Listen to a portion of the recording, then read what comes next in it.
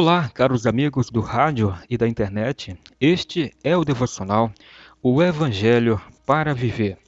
Eu sou Francisco Santos. É um prazer.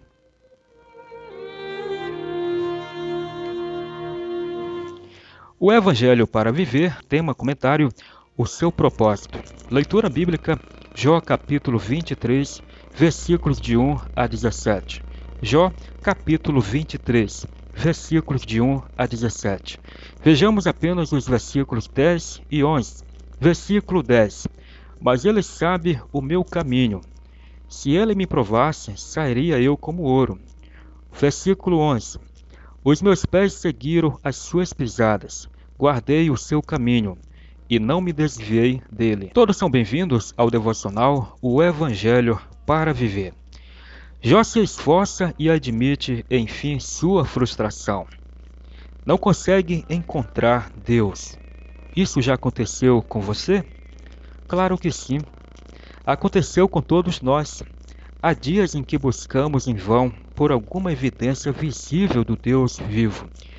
Estou pensando, seria ótimo acordar no meio de um céu enluarado esta noite, espiar pela janela do quarto e ver letras escritas no céu.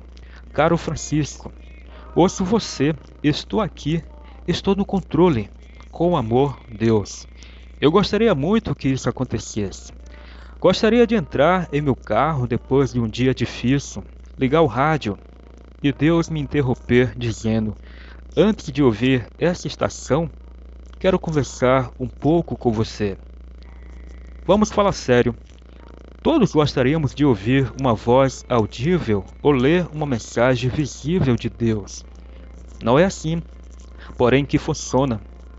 Nosso andar com Ele é um andar de fé, e não pelo que vemos ou ouvimos. Jó é importante e piedoso, é um santo amadurecido. Não há dúvidas a respeito disso. Não obstante, ele quer testemunhar a presença de Deus.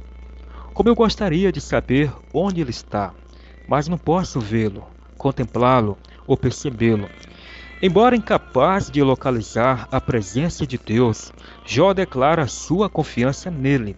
Ele faz Bildade e Zofá: diga o que quiserem contra mim. Deus conhece o meu caminho. Ele sabe a verdade. Ele é o meu justificador. Ele e eu conversamos. Confio e creio nele.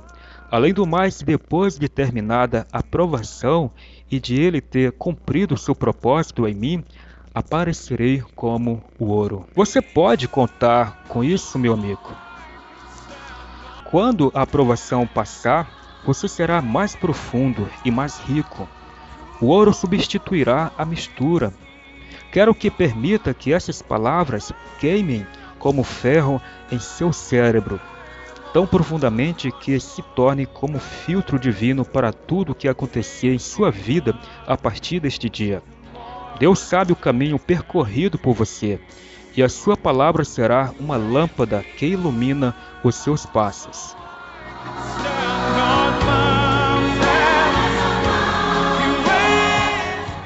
Este é o seu dia a dia com os heróis da fé.